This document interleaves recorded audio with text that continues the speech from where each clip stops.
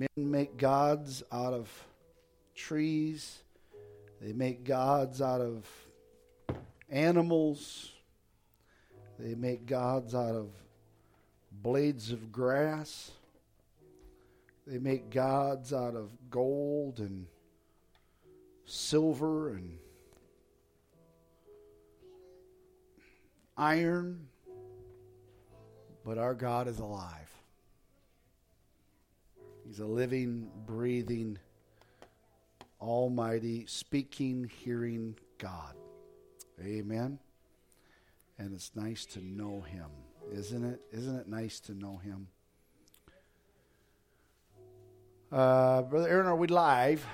Okay, if everybody has your ability to, please share this out to everybody. That I know we haven't asked you to do that for a while because we've been offline for a while due to some technical difficulties, and apparently those have been resolved. So if you have your phones and whatever, please share this out and get it shared, and people can like it, love it, and whatever else they do to it, and that we can get the Word of God. We are living in a day, I truly believe we need to get every bit of the Word of God as far-reaching as we can possibly get it.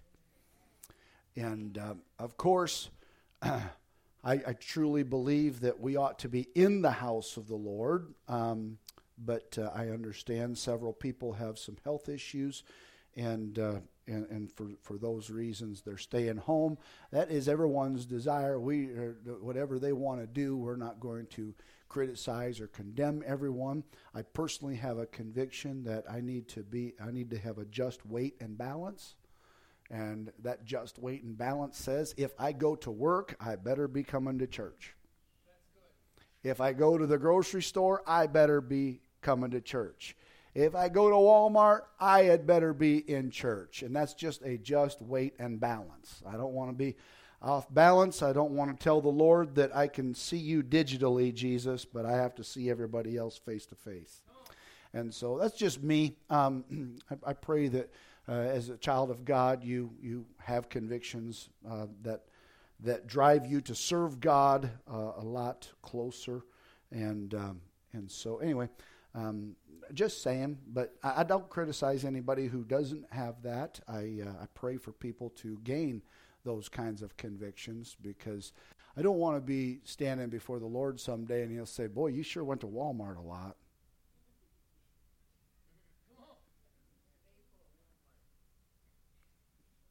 And I'm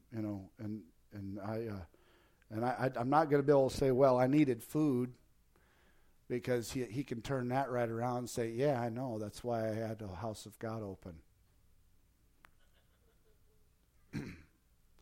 Anyway, God's good, isn't He? Yes. We love Him. Amen? Yes. So we're going to Revelation chapter 12 tonight, verse 12. And Brother Aaron, he just absolutely loves the book of Revelation. I've got an awful lot of scriptures here, but I only gave Brother Calvin one. I will read the others as we go. But anyway, it says, therefore rejoice, ye heavens, and ye that dwell in them. Woe to the inhabitants of the earth and of the sea! For the devil is come down unto you, having great wrath, because he knoweth that he hath but a short time.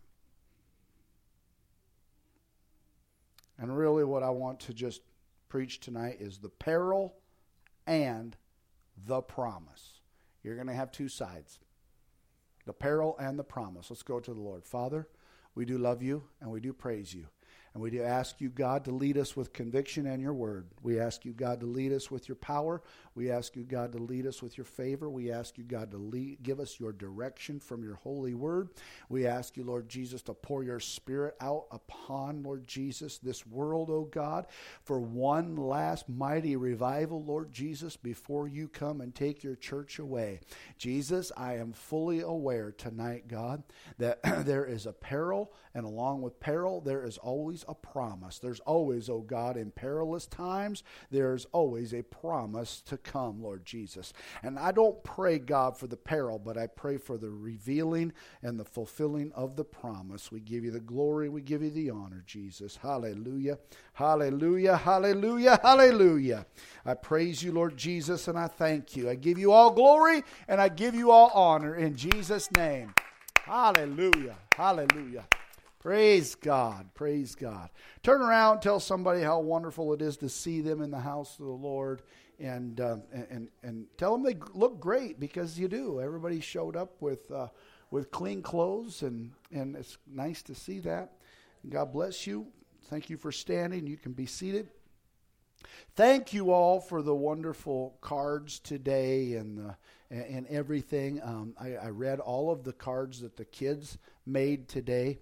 And there was one that Cameron said, "I hate the devil. I hate him so much." And then he said, "Thank you for being my pastor." And I think I got caught just a little bit in the presence of the Lord with a little bit of a tear. And I was like, "Oh my, that's just choking me up." But anyway, Cameron doesn't talk to me. He's like most of those Pooler kids. They stare at me. Amanda still does. She did when she was younger, and she still does today. I know I'm really ugly, but I can't be that ugly. But we're live, so I won't tell stories on Manda. But if you ever want to know any stories about Manda, just please see me after service, and we'll go ahead and reveal. I was surprised one day when she started talking to me. I was in shock. I'm still traumatized by it. No, just it's a good trauma. But anyway, the Bible. If we believe the Bible to be true, and we do, right? We do believe the Bible to be true. Then we are living in perilous times. We are living in a day of peril, not just particularly today, but this week, last month, last year. It's been perilous times. It is going to continue to be perilous times. We're not getting out of these perilous times until we get to heaven. I truly believe that. I believe that it doesn't matter how well the stock market does, we're still living in perilous times. I believe that no matter how we get a message across to the United States, we're still living in perilous times because we live among a self-destructive humanity. Humanity is self-destructing. Humanity is not being destroyed by anything other than themselves. They have, if you will, they have drank the Kool-Aid of self-destruction. They've taken the influence of the enemy. They've taken the influence of the wicked devil himself, and they drank it, and they are living themselves they're living a self-destructive lifestyle, and they don't even realize it.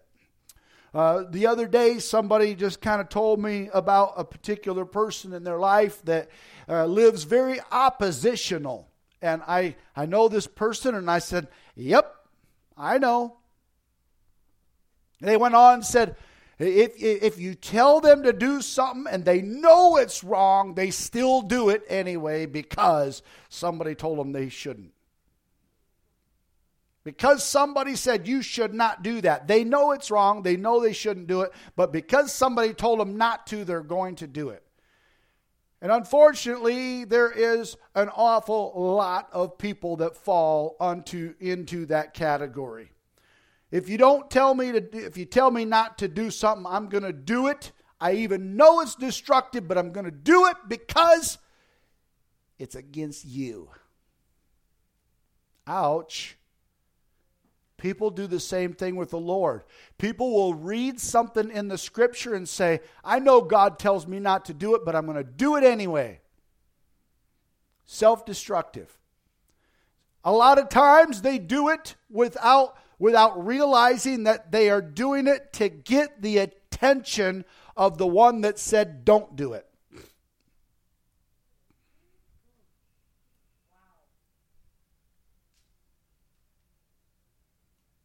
Children many times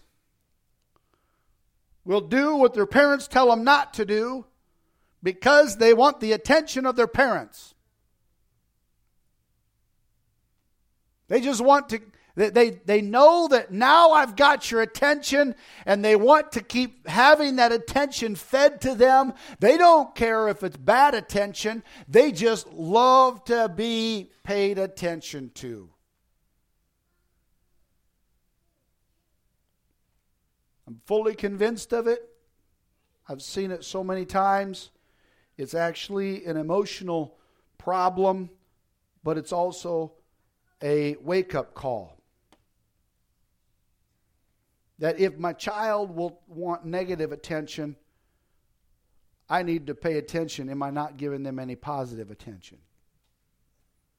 If all they're doing is wanting to hear something from me, I don't want them to hear negative from me. People spend more money training their dogs than they do training their children. They'll spend more attention and pay, and they'll spend more time training their animals than they do training their children. Well, I don't want my animal to be this and this and this and this and this, but I'm willing to let my child be that. Your animal's not going to produce anything in society that your child will. I'll move on. Perilous times.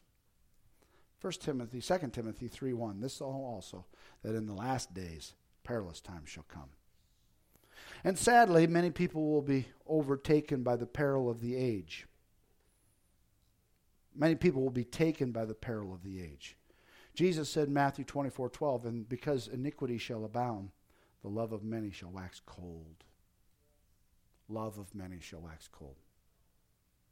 2 Thessalonians 2:3 says, let no man deceive you by any means, for that day shall not come, except there come a falling away first, and that man of sin be revealed, the son of perdition.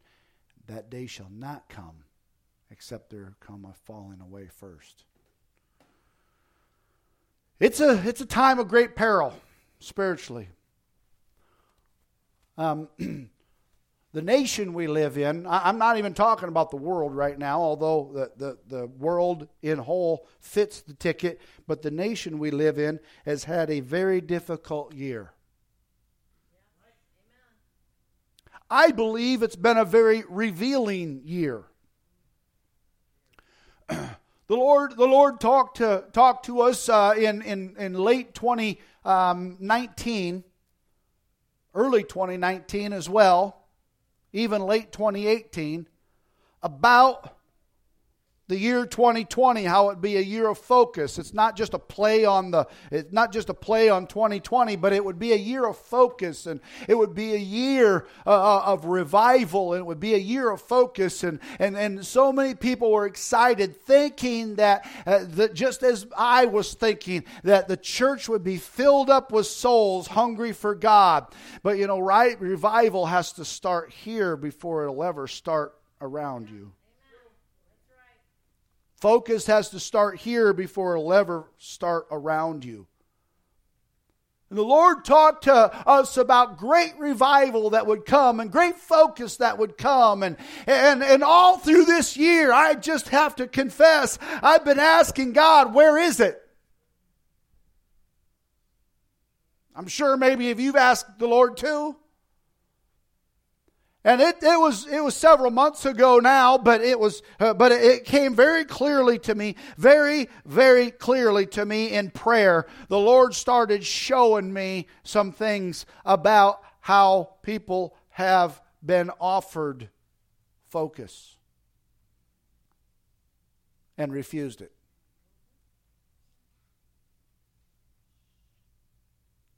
I gave them an opportunity to focus when I closed the stadiums and the bars. When I shut down all the forms of entertainment that they had readily available, and they spent all their time doing and going and living their lives as if I didn't exist. I gave you opportunity to focus on me. I gave you a mighty window for personal revival.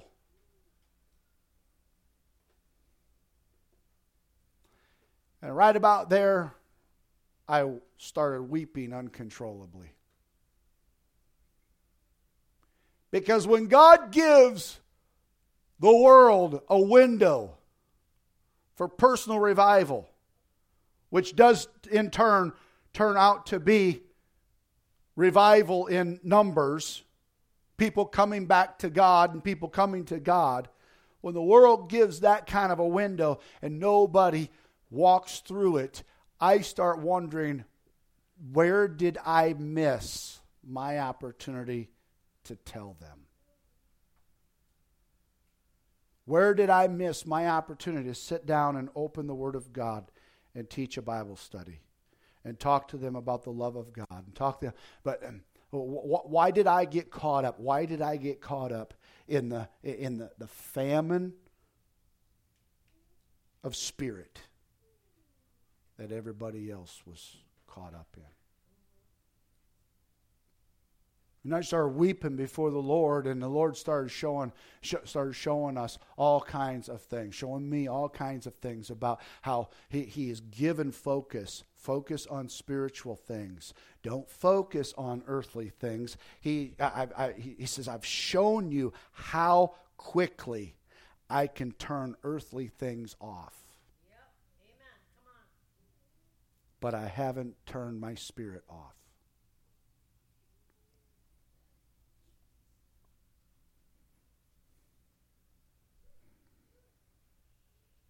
Showing you how quickly everything that everybody puts all their hope in, I can turn it off in a moment.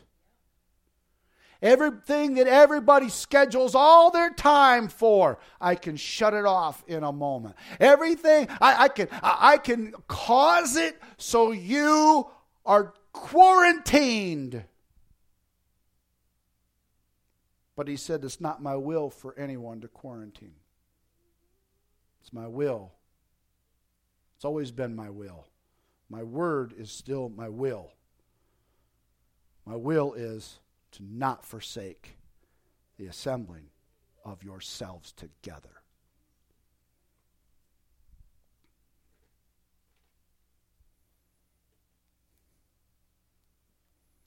It is a time of great spiritual peril. It's a time in which many will fall away. Unfortunately, we're not going to get around that. It's a time for many to lose out, and their love for God is going to wax cold. It's a day in which the devil, the enemy of our souls, would love to cause you to withdraw. Just pull into your shells, pull away from God, take cover, and hide until Jesus returns and miraculously scoops us out of this perilous place. The days are perilous. We face things now we've never faced before. I say we have never faced before, but those before us have faced far worse. Those before us have faced far worse. We look in the New Testament, and they faced far worse than what we faced right now. But we are facing things that we've never faced before. We fight battles now that we've never fought before. But on the other hand, if I am to believe the Scripture, which we do,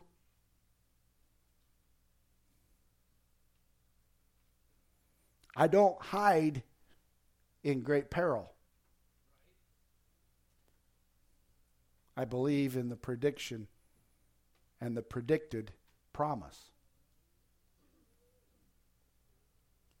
I don't couch down in great peril, but I stand confident in the promise of God. And we have to recognize that the promises of God are still yes and amen. They haven't been washed away. They haven't been gone away. They haven't been virused down. They are still yes and amen. And Acts 2:17 is a quote from Joel, and it shall come to pass in the last days, saith God, I will pour out my spirit upon all flesh, and your sons and your daughters shall prophesy, your young men shall see visions, and your old men shall dream dreams. It was quoted from the book of Joel. It was quoted in the book of Acts, and it's still alive and still readily available today. We live in a day, there's peril all around us, but there's promise trying to break through. We don't need to live in the peril, but we have freedom to live in the promise. We have such freedom to live in the promise. I'd like somebody to believe that with me, to recognize that perilous times are all around, but I'm living in the promises of God. I'm standing on the promises of God, my Savior. Daniel 11:32 talks about the people that know their God shall do exploits. But there's a divine contradiction as well. In this age in which God has chosen to place us, there's a great peril and there's great promise. Hallelujah. Simultaneously, there's going to be a falling away, but yet there's going to be a great pouring out. I don't live among the falling away. I live among those who are looking for the great outpouring of God. There is coincidentally a waning of the love of many. Sad when we can't love one another. It's sad when we can't love our brother and sister. It's sad when we can't enjoy fellowship with one another because of the temperature of the world. Since when has the Lord told us that the church ought to follow the world? We ought not let the world influence us one bit. If the world wants to kill brother and brother, that's their business. But the church won't do it. I came into the church because it breathed life into me. There's a waning of the love of many, yet there's a group of people right here who know God intimately, who are strong, who are doing exploits. It's a day filled with peril and promise, church. There's peril and there's promise. I don't like the peril, but we're not going to have the promise without it. You're not going to have a testimony without a test. You're not going to have a healing without an affliction. You're not going to have a new birth without an old death. You're not going to have a promise without peril. The good news is we don't have to perish in the peril. We can walk in the promise. Decision is ours. Decision is mine, the decision is yours into which one of those circumstances you're going to allow to govern you and shape you. I can be paralyzed by peril, or I can be propelled by promise. Which one are you going to be? I like to every now and then. I don't drink them most of the time because I'm scared to. I had a Red Bull one time. I don't do energy drinks. I had a Red Bull one time. It didn't give me energy. It gave me something, but it wasn't energy. I'm kind of nervous about those things. At one time in my life, I was a little bit addicted to Gatorade and some of those other Powerade because of the work that I did, and I would drink a gallon of it a day, and or more, mostly more. But then after a while, when you slow down, you don't need to do that anyway. But I guess maybe those are energy drinks. I didn't really think they were energy drinks. But I see energy drinks, Monster. I mean, I don't know about you, but who in the right mind wants to ingest Monster? That's like a rat saying, give me some decon. I want that. I just don't get it. I mean, some of these things, you look at the cans and you're like, what in the world? Oh, yeah, that looks terrorizing, so I think I'm going to drink it. But there's a drink out there called Propel. Anybody ever have it? I really don't know what's in it. A propellant, to me, when I was growing up, meant something flammable. It was kind of jet fuel, you know. That was a propellant. So I'm already a little bit tainted by looking at something said a drink called Propel. I'm like, I don't know, is it flammable? Am I drinking, you know, turpentine or something? I don't know if I've ever had it. Maybe I have. Maybe somebody has poured it into a glass and given it to me, and I don't even know what it is. I think it's water with some additives. Am I right? It's like a jacked up water. Wavered water? Flavored water. Or wayward, you know. Flavored water. I don't really know if I've ever had it or not, but people buy it like crazy. They buy this Propel like crazy. So I kind of have this opinion by looking at people and what they drink, that we all want to live with a little more excitement in our lives. I kind of have this mindset that everybody is looking for more energy. Everybody's looking for more life. Everybody's looking for something to better themselves. I'm kind of, am I on the right path? Is that what people are doing? And if that's the case, and people are buying Propel and they're buying Monster and Gatorade and all kinds of things that give them energy, if people are wanting to have energy for their life, then why are we so self-destructive? Why would we be paralyzed by peril when we spend all of our money on propellants? We have a mindset that we want to do more and go farther. If that is our mindset and we spend money on it, why in the world would we fall for the perilous times?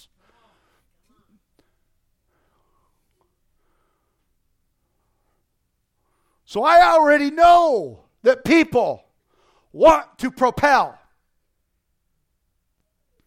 I know that. We want to propel. But are we willing to propel spiritually?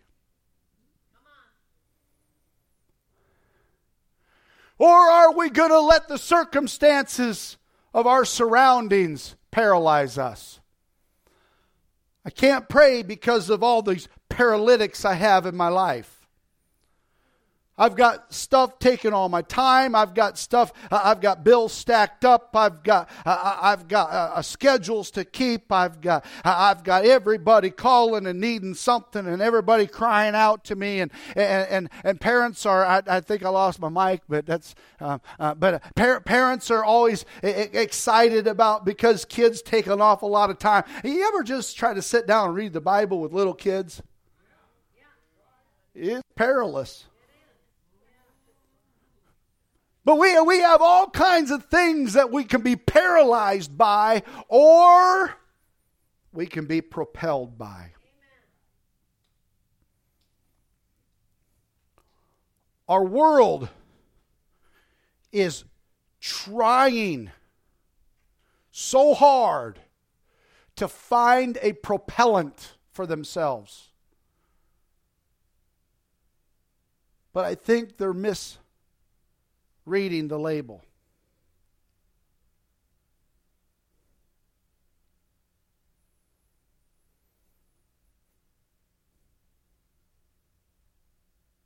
Because the propellants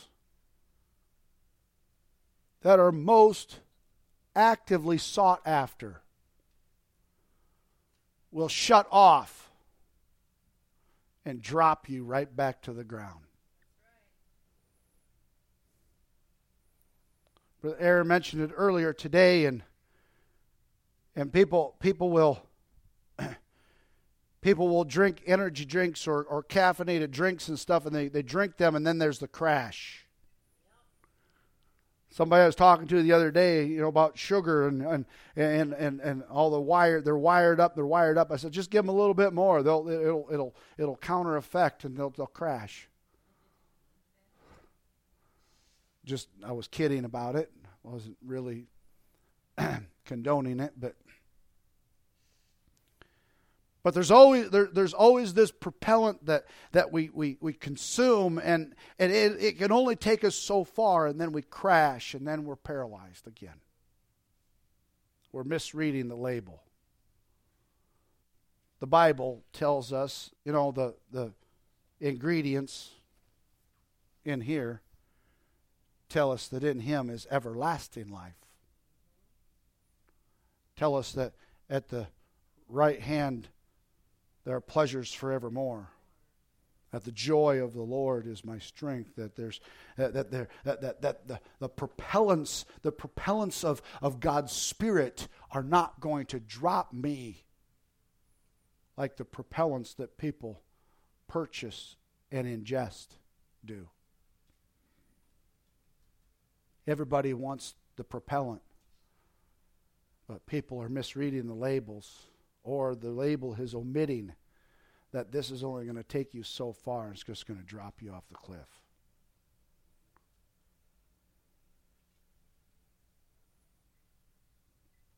We can be paralyzed by the peril, or we can be propelled by the promise. The promises of God are going to propel you and never drop you off. I can pull into my shell. I can try to hide from the sin that abounds.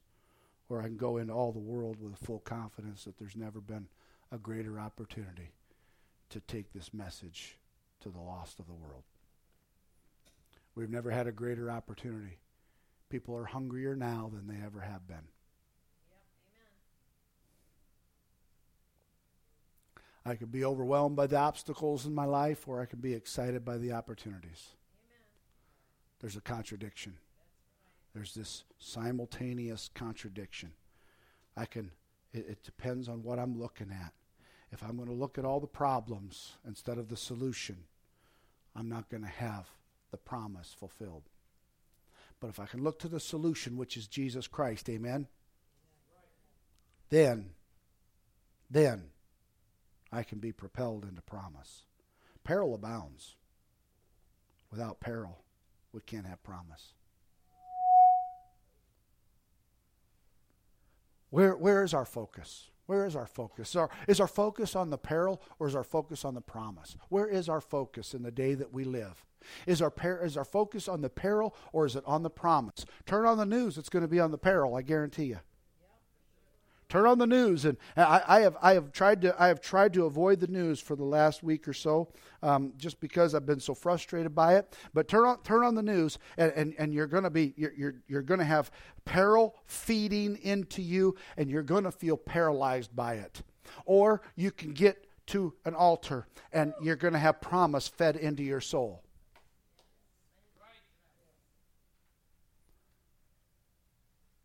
We read consistently through Scripture. When the child of God was in perilous times, they found their hope and their strength in God. They found it in prayer. They found it in obedience. They found it in walking with the Lord, serving the Lord. We are no different. We cannot think we are any different. God has given us tremendous opportunity in 2020. Tremendous opportunity He's given us in 2020. I don't know if we'll ever have a greater opportunity handed to us. I don't know if we'll ever have a more powerful, clearer opportunity handed to us. I have had people that would absolutely deny the existence of God start conversations with me about what I think God is doing in this year. People that would never even talk about God, or the only thing they would do is curse God. And they would deny His existence, are now saying, what do you think God's doing? And of course, I have to take a breath because my initial reaction is, wait a minute, why are you talking about God? But I have to take a breath and I have to think, okay, here's the door. Here's an open door. Here's an opportunity. Thank you, Jesus. And tell them that I believe God is trying to get the attention of every soul on earth. Because we've been given our attention to absolutely everything except God.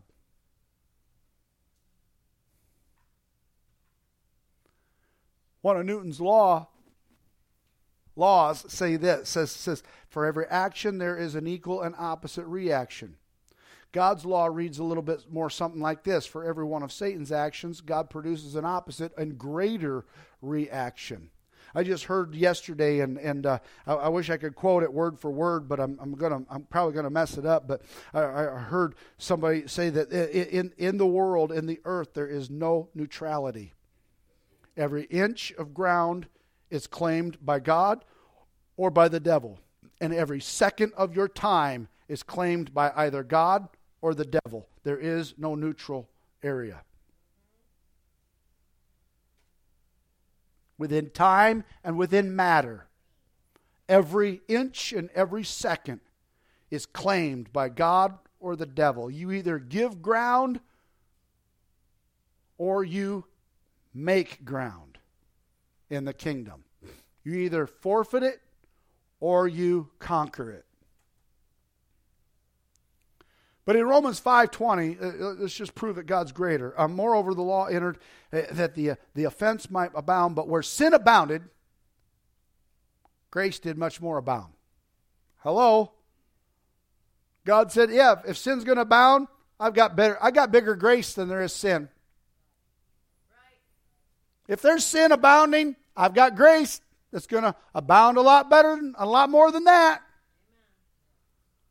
So God says, devil, you just go ahead and do what you're going to do. I'm going to do it better. I've got something greater for my people. John 10:10, the thief cometh, but for to steal and to kill and to destroy. I am come that they might have life and that they might have it more abundant. He's not just going to give you life, he's going to give it more abundantly.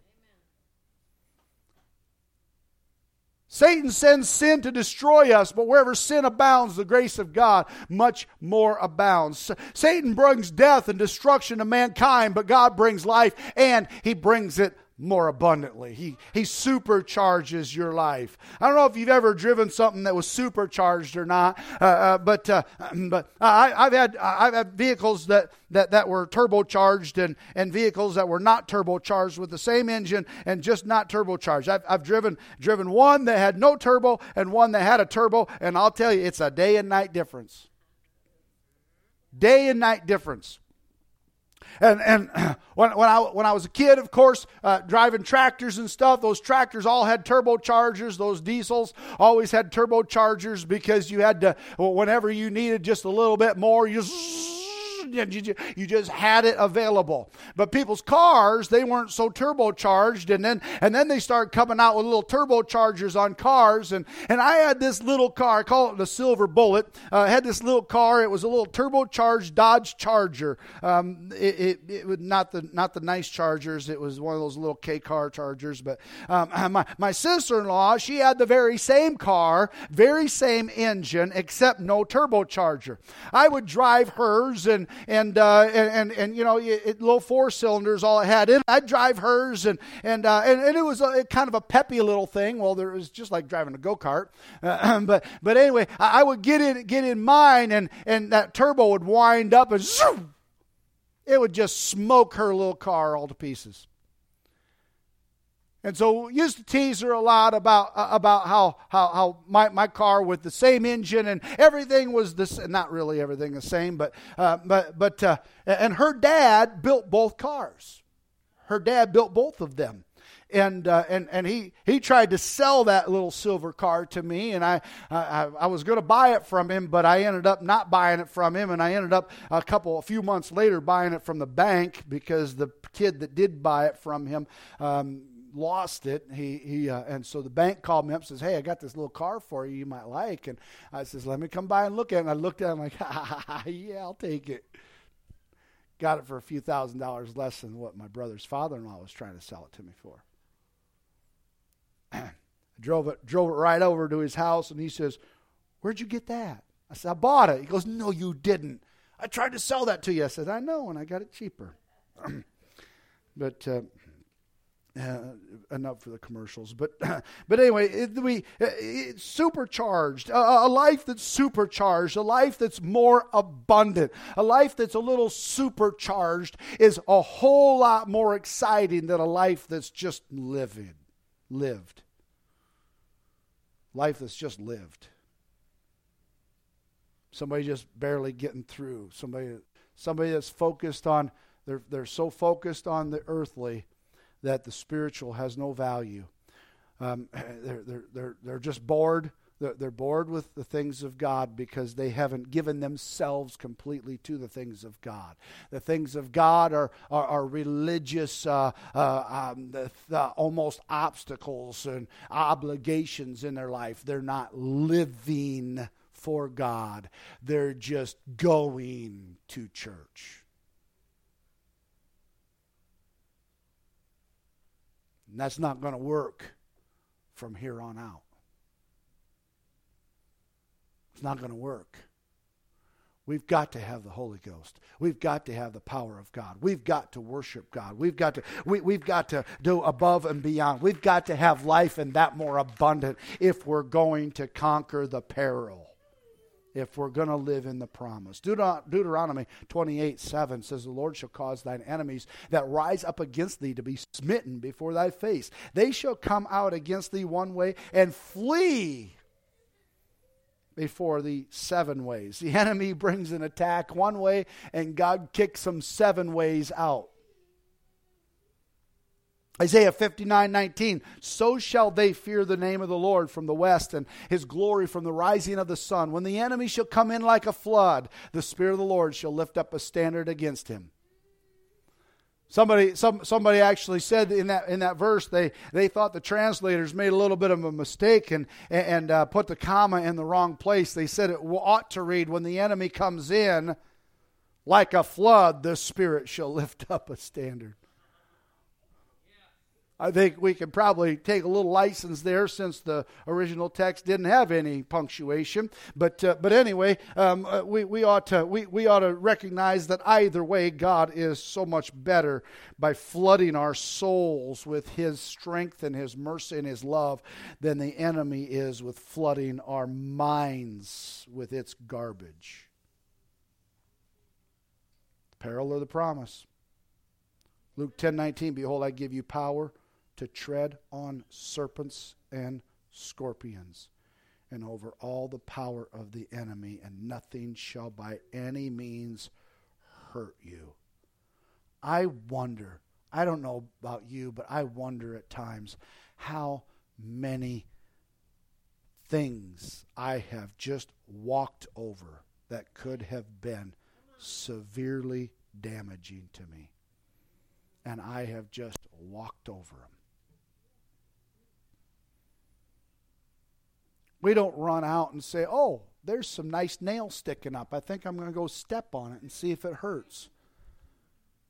Just like we don't walk over and say, oh, there's a rattlesnake. I think I'm going to go see if he'll bite me and see if I have enough faith in God. We don't take a gun and say, I think I'm going to shoot myself in the hand and see if the bullet bounces off. We don't do stupid things like that. But what God does for you and I is He allows you to walk on things without them harming you, but also without you even knowing that they were there.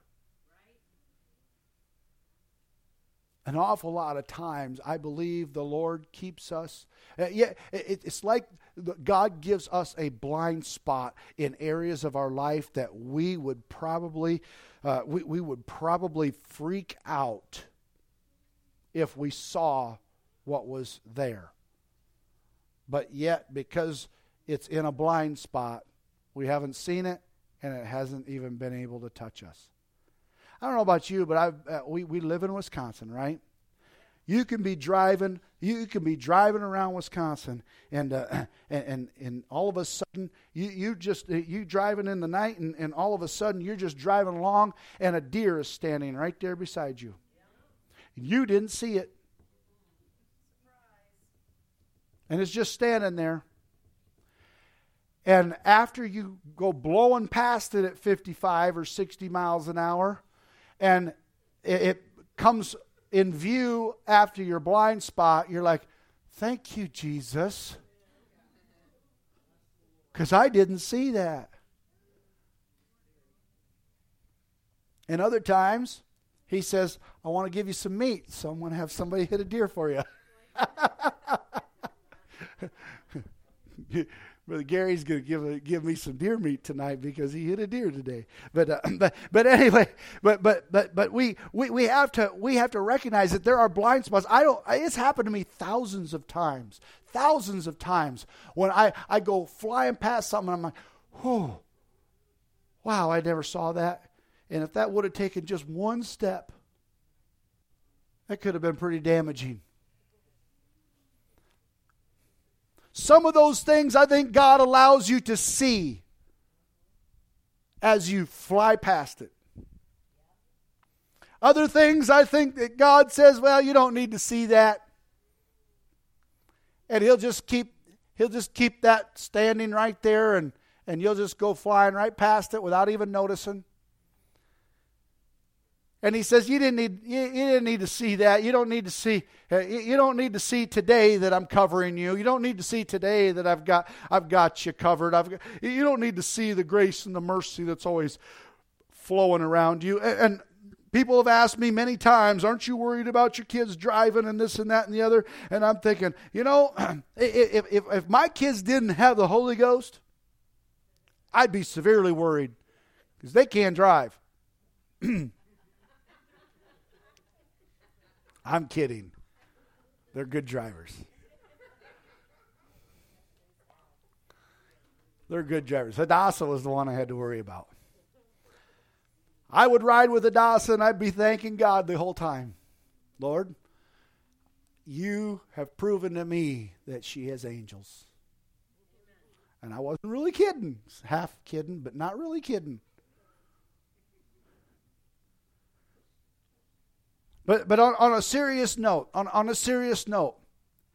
if my children were not serving the Lord, I would be scared to death of them going anywhere in the world that we have. But because they serve the Lord, they've had angels about them since birth. And I just say, thank you, Jesus. Keep them covered. Keep them covered. My mother used to pray that about me when I wasn't in church. And I look back at the times when I could have and should have and probably would have been dead if my mother wasn't praying for me. I've had a car roll over me. Twice it rolled over me as I was flying out of it. I have no idea how I'm still alive. I've had other situations happen to me. I've had a lot of broken bones. I've had a lot of close calls. I've fallen asleep hundreds of times driving and woke up when my car was in the air and gravel started flying because I landed, and I'm like, what in the world? I wake up and I'm, whoa. Went off the pavement onto a gravel road. Thank God there was a gravel road there. And thank God that there wasn't anything coming through where the stop sign was, where I should have woke up and stopped. I've woken up in the ditch many times. I woke up one time, I was flying out of the ditch into my parents' yard. I wasn't drunk. I was asleep. Drove right down the ditch, and I was in midair as I woke up. And I was like, ha! Landed right in their front yard. Blew a tire out. Tore up the grass. Sat there, shaking for a few minutes, maybe longer. Decided it's probably best to get the car off the grass. regardless of how damaged it is, I better not let Mom and Dad wake up and see this thing sitting here. Got it driven up into the front of the house. Walked in the house the next day. Mom says, "Were you sleeping again?" Says, "What do you mean, Mom?" She says, "You tore up your car." "Sleeping again?" I said, "Yeah." She says, "You really need to do something about that." I worked so long and so many hours as a kid. I did so much just to I don't know why. I was just stupid. I did everything I could just to keep working and things. And I had 15 miles to drive home. And I think the first 2 miles is all I was really awake. After that, I can fall asleep from here to my house. It's 5 miles away if I'm not paying attention. It was horrible. It was so bad for me. That and I know that my mama prayed angels over me. Because I know a lot of people who've fallen asleep at the wheel and didn't make it. I'm grateful for that. Because I know that I had angels around me in my stupidity, in the midst of me not knowing anything about God and not paying any attention to anything. If I know that, I know 25,000 times more that my kids have angels around them. But that doesn't give them the right to fall asleep when they're driving. So I don't worry as I probably ought to, and I don't worry as if they were in the world, I wouldn't be able to sleep a wink. But they're covered by angels. They're living in the promise, not in the peril. There's security in the promise that you don't have in the peril. There's such incredible security in the promise that is not found in the peril.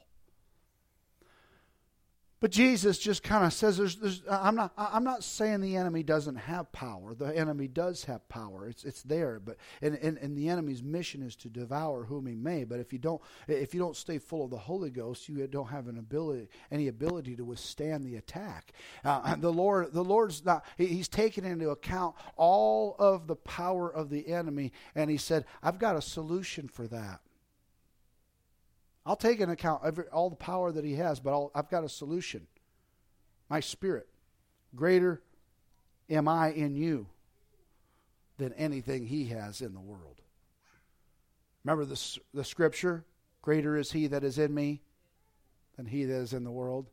Remember the song? Greater is he that is in me than he that is in the world.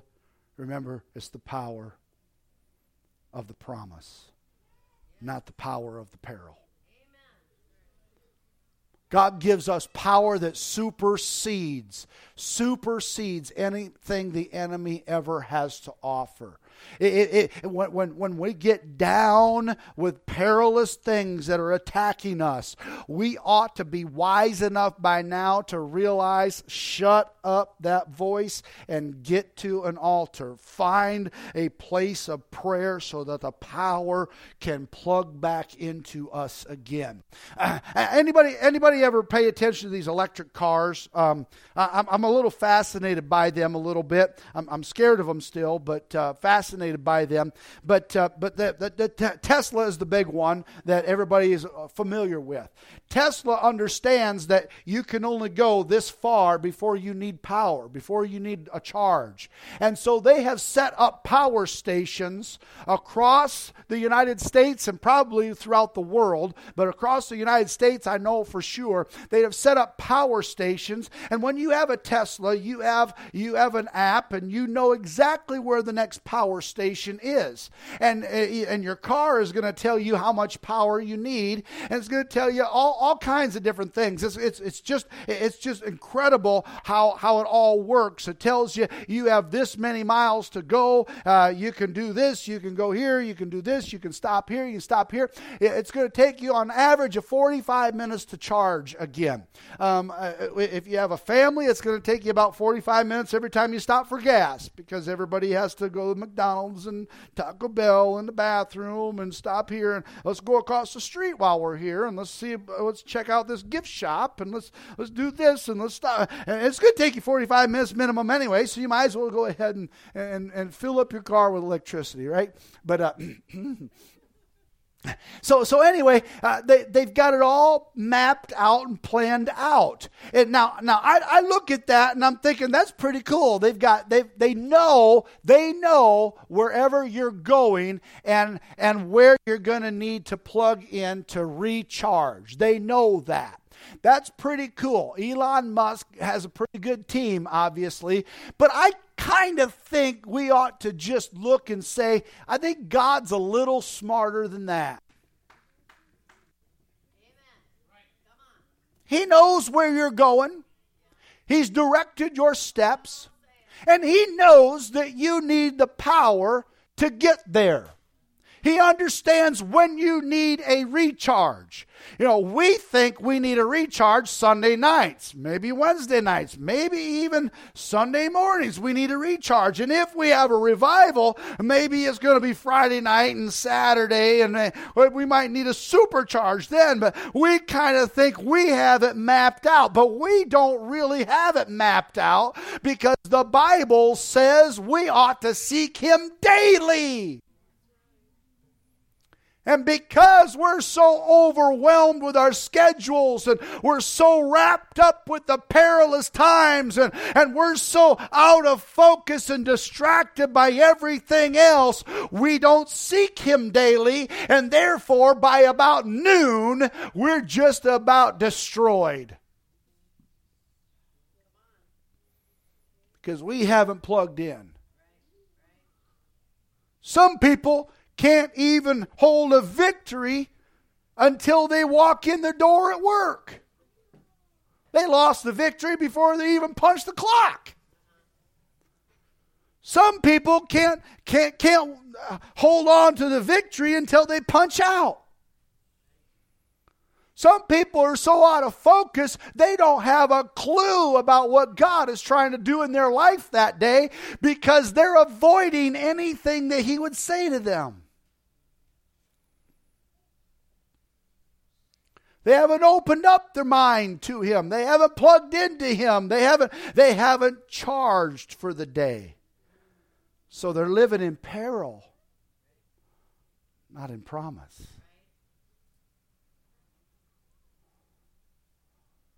And depression overtakes them. Oppression overtakes them. Frustration overtakes. Every one of the shuns happens.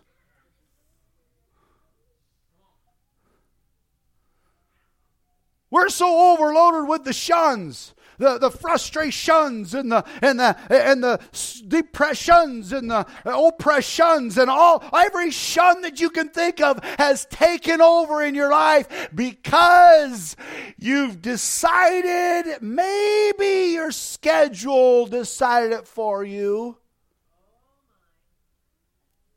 to live in the peril instead of the promise.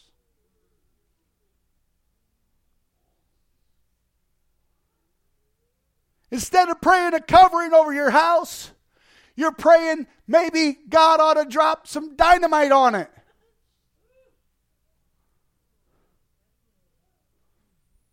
Blow it all up, God, so I can start over with something that I like.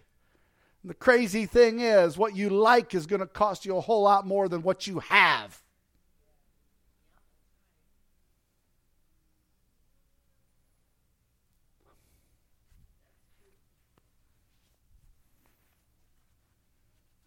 Tomorrow morning, you're going to have a choice. Peril or promise. You'll get around people They're going to feed peril into your life. And if you haven't already filled yourself with promise, that peril, it's not going to take much before it turns you. It's kind of like fast food. People don't really like it until they're really hungry. When they get really hungry, the stuff that they know is not going to make them feel good is just going to fill. I've got 2 minutes and that burger is smelling really, really good. There are times I have to make a confession. I will go through a fast food joint and I will eat it while I'm going through the car wash, because that's as much time as I have for lunch. And I will finish it in that car wash. By the time I get to the other side of the car wash, I am repenting.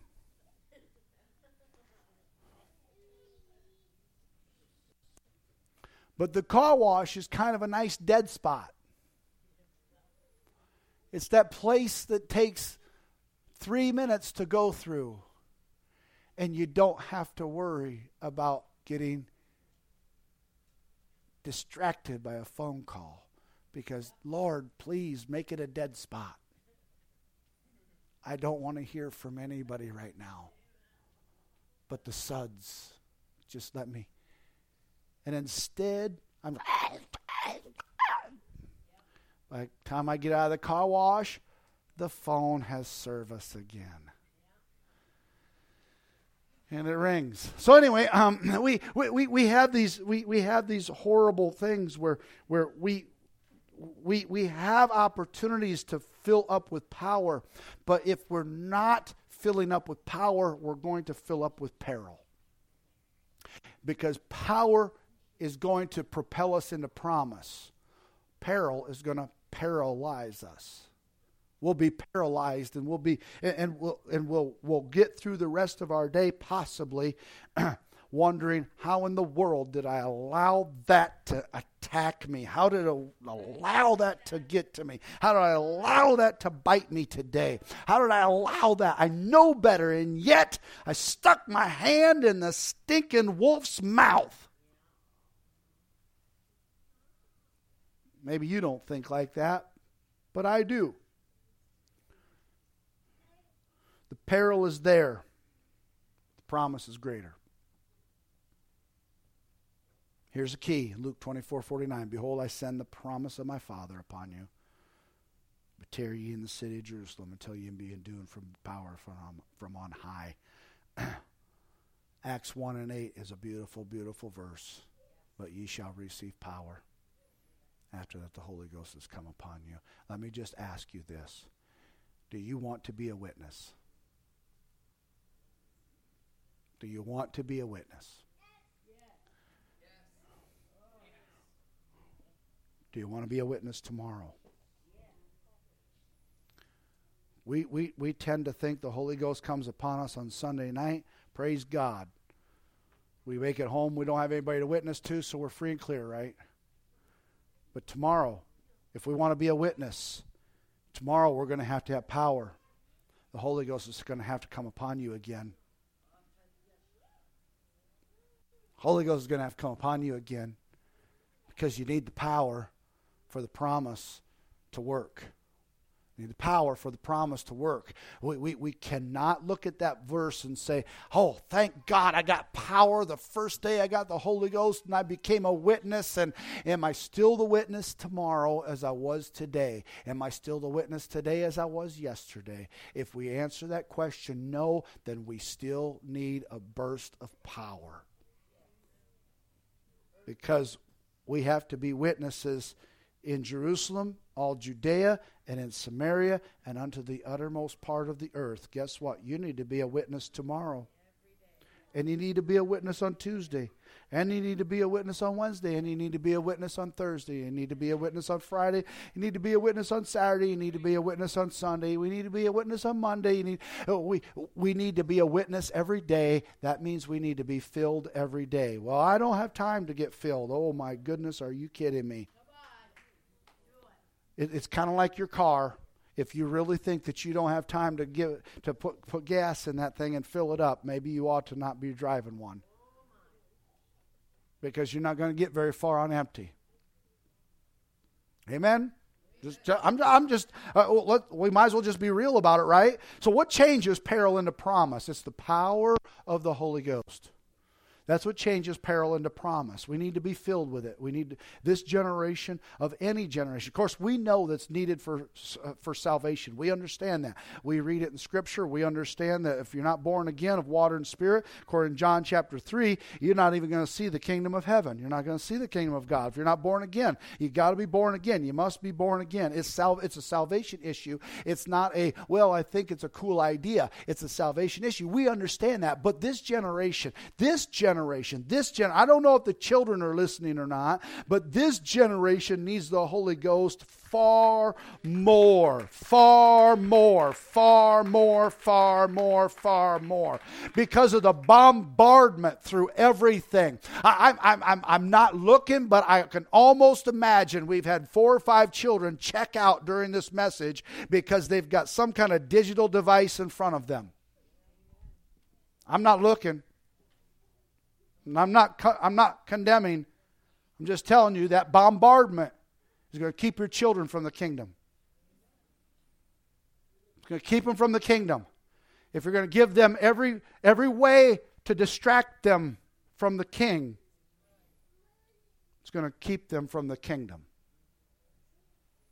We cannot expect our children to serve God when they are bombarded with everything, the internet, magazines, television, everything, that every digital device, everything that we put in front of them to calm them down. We cannot expect them to ever serve the Lord.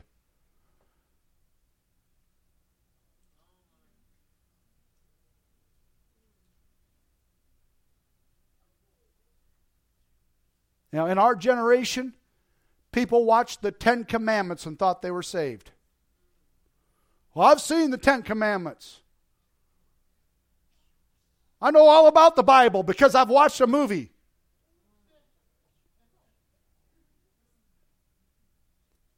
That messed up my generation. Imagine what this next generation's going through. When it doesn't matter how digitized you try to make the Bible. It's not the Bible unless you are getting it from the Bible. It doesn't matter how often you have them listen to prayer. It's not prayer unless they're praying. It doesn't matter how much you show them a worship service unless they're worshiping. You cannot make the gospel a form of entertainment and expect it to be their salvation. It never worked. Kirk Franklin, it never worked for him. He realized he was trying to entertain everybody into the kingdom, and he realized all he was doing was making money. Nobody was coming to the Lord. People were excited about his form of entertainment. Carmen, the same thing. They were excited about his form of entertainment. His message was to try to get people to come to God, but they were coming to him, not to God. Anytime you try to be an entertainer for the kingdom, you're going to be the object of entertainment. And the king, when we entertain Jesus, he makes us the object that he focuses on. You're gonna entertain me? I'm going to bless you. I'm going to strengthen you. I'm going to come to you. Our society is in peril. Our society is in peril. And the bombardment against this generation, that people think are tools to educate, are educating them very truly, educating them away from Jesus, not towards Him. So let's stand, if you would. Paul cautioned us to watch for different things.